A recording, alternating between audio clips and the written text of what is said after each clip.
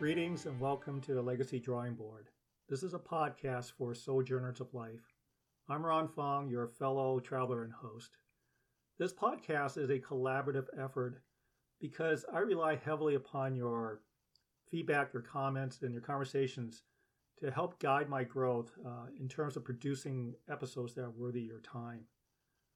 In this shared forum, we explore the definitions and the functions of legacy.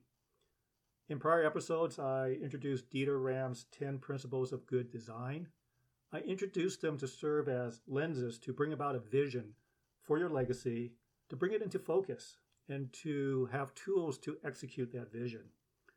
That dynamic process reminds me of the proverb, vision without execution is hallucination, and execution without vision is a nightmare.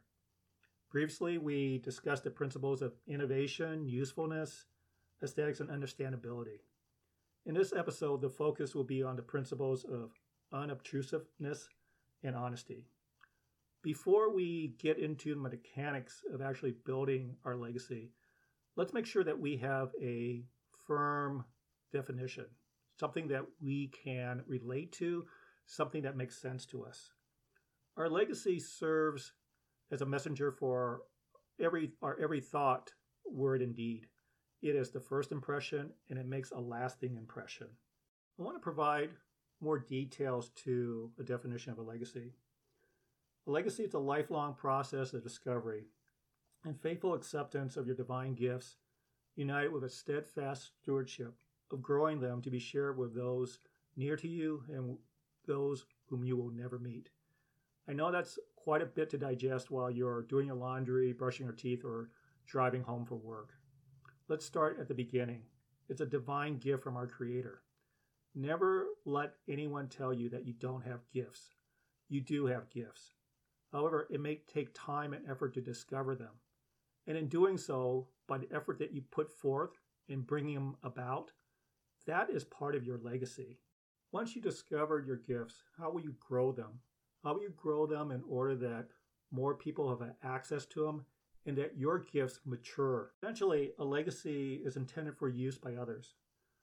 We can think of our legacies as instruments for inspiration.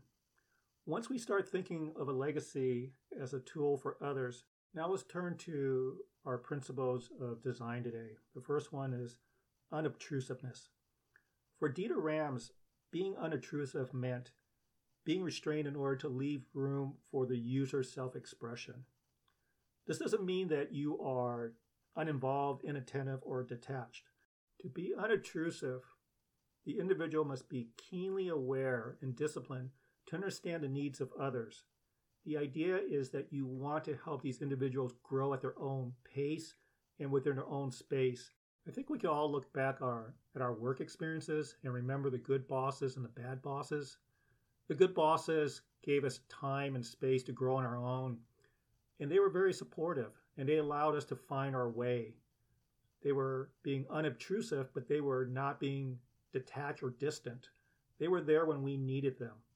The bad bosses we remember as someone who was always overlooking our shoulders or was micromanaging us, and they wanted things done their way. And for them, if it wasn't their way, they couldn't conceive of any other possible solutions. And for those of you in leadership positions, think about your work legacy.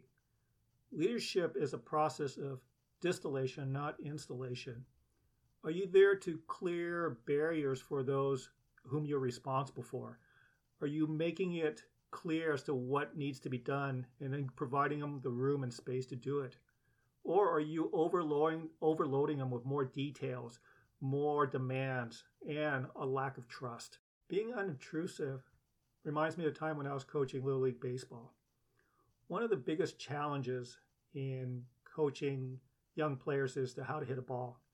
And think back when the batter is in the batter's box in a game situation. Family and friends are screaming a dozen instructions, if not more. And the child's trying to do something, trying to accomplish something.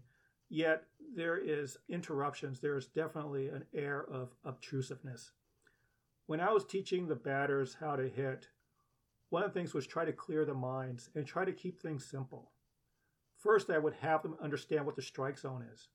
I wanted them to have three good swings at each at bat, and that meant swinging at strikes. But before swinging at strike, they had to know what a strike was. I would have them practice, be in the batter's box, and I would have the pitcher pitch, but I would have the batter not swing, and I would have the batter actually call the pitch so that they would become comfortable in understanding what a strike was and what a ball was. And once they were able to make that distinction, then we could go about hitting. I didn't focus too much in terms of their stance or the hand position. I wanted them to have a sense of discovery, and that was where the trust would come in, that they would figure it out. Because if every time they were in the batter's box, they couldn't rely upon me yelling instructions. I wanted them to have a sense of discovery and a sense of accomplishment, that they were able to contribute to their own success. And again, I just wanted them to recognize what a strike was. And once they recognized a strike, I wanted them to swing. And we could definitely work on the mechanics, but only after the batter felt comfortable and felt like they weren't overloaded with so much information that they would have just a miserable experience in the batter's box. I never used wins or losses or batting average as benchmarks for whether I had a successful season or not. My job as a coach was to make sure the player had an enjoyable time and that their interest was piqued and that they wanted to come back next season. If I saw a player at signups for the next season, I knew I had done my job. The second principle for discussion today is honesty. In terms of product design, honesty keeps a product from attempting to manipulate the end user with promises that cannot be fulfilled, whether it oversells or underdelivers. And this principle was very challenging for me to incorporate into legacy design because of its visceral impact. I couldn't imagine anyone who didn't want honesty as a cornerstone for their legacy. Now, not fulfilling a promise covers a spectrum from not being able to make your child's ball game or recital to outright lying and deceit. At one end of the spectrum, there is no malicious intent. Circumstances came up and you simply could not make it to your child's event. At the other end of the spectrum, the intent to deceive was always present. There was never an intention to keep that promise. Dieter Rams talks about manipulating the user with respect to product design. Now the application of honesty in your legacy design.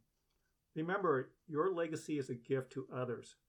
Would you really want to package this honesty as a gift to others?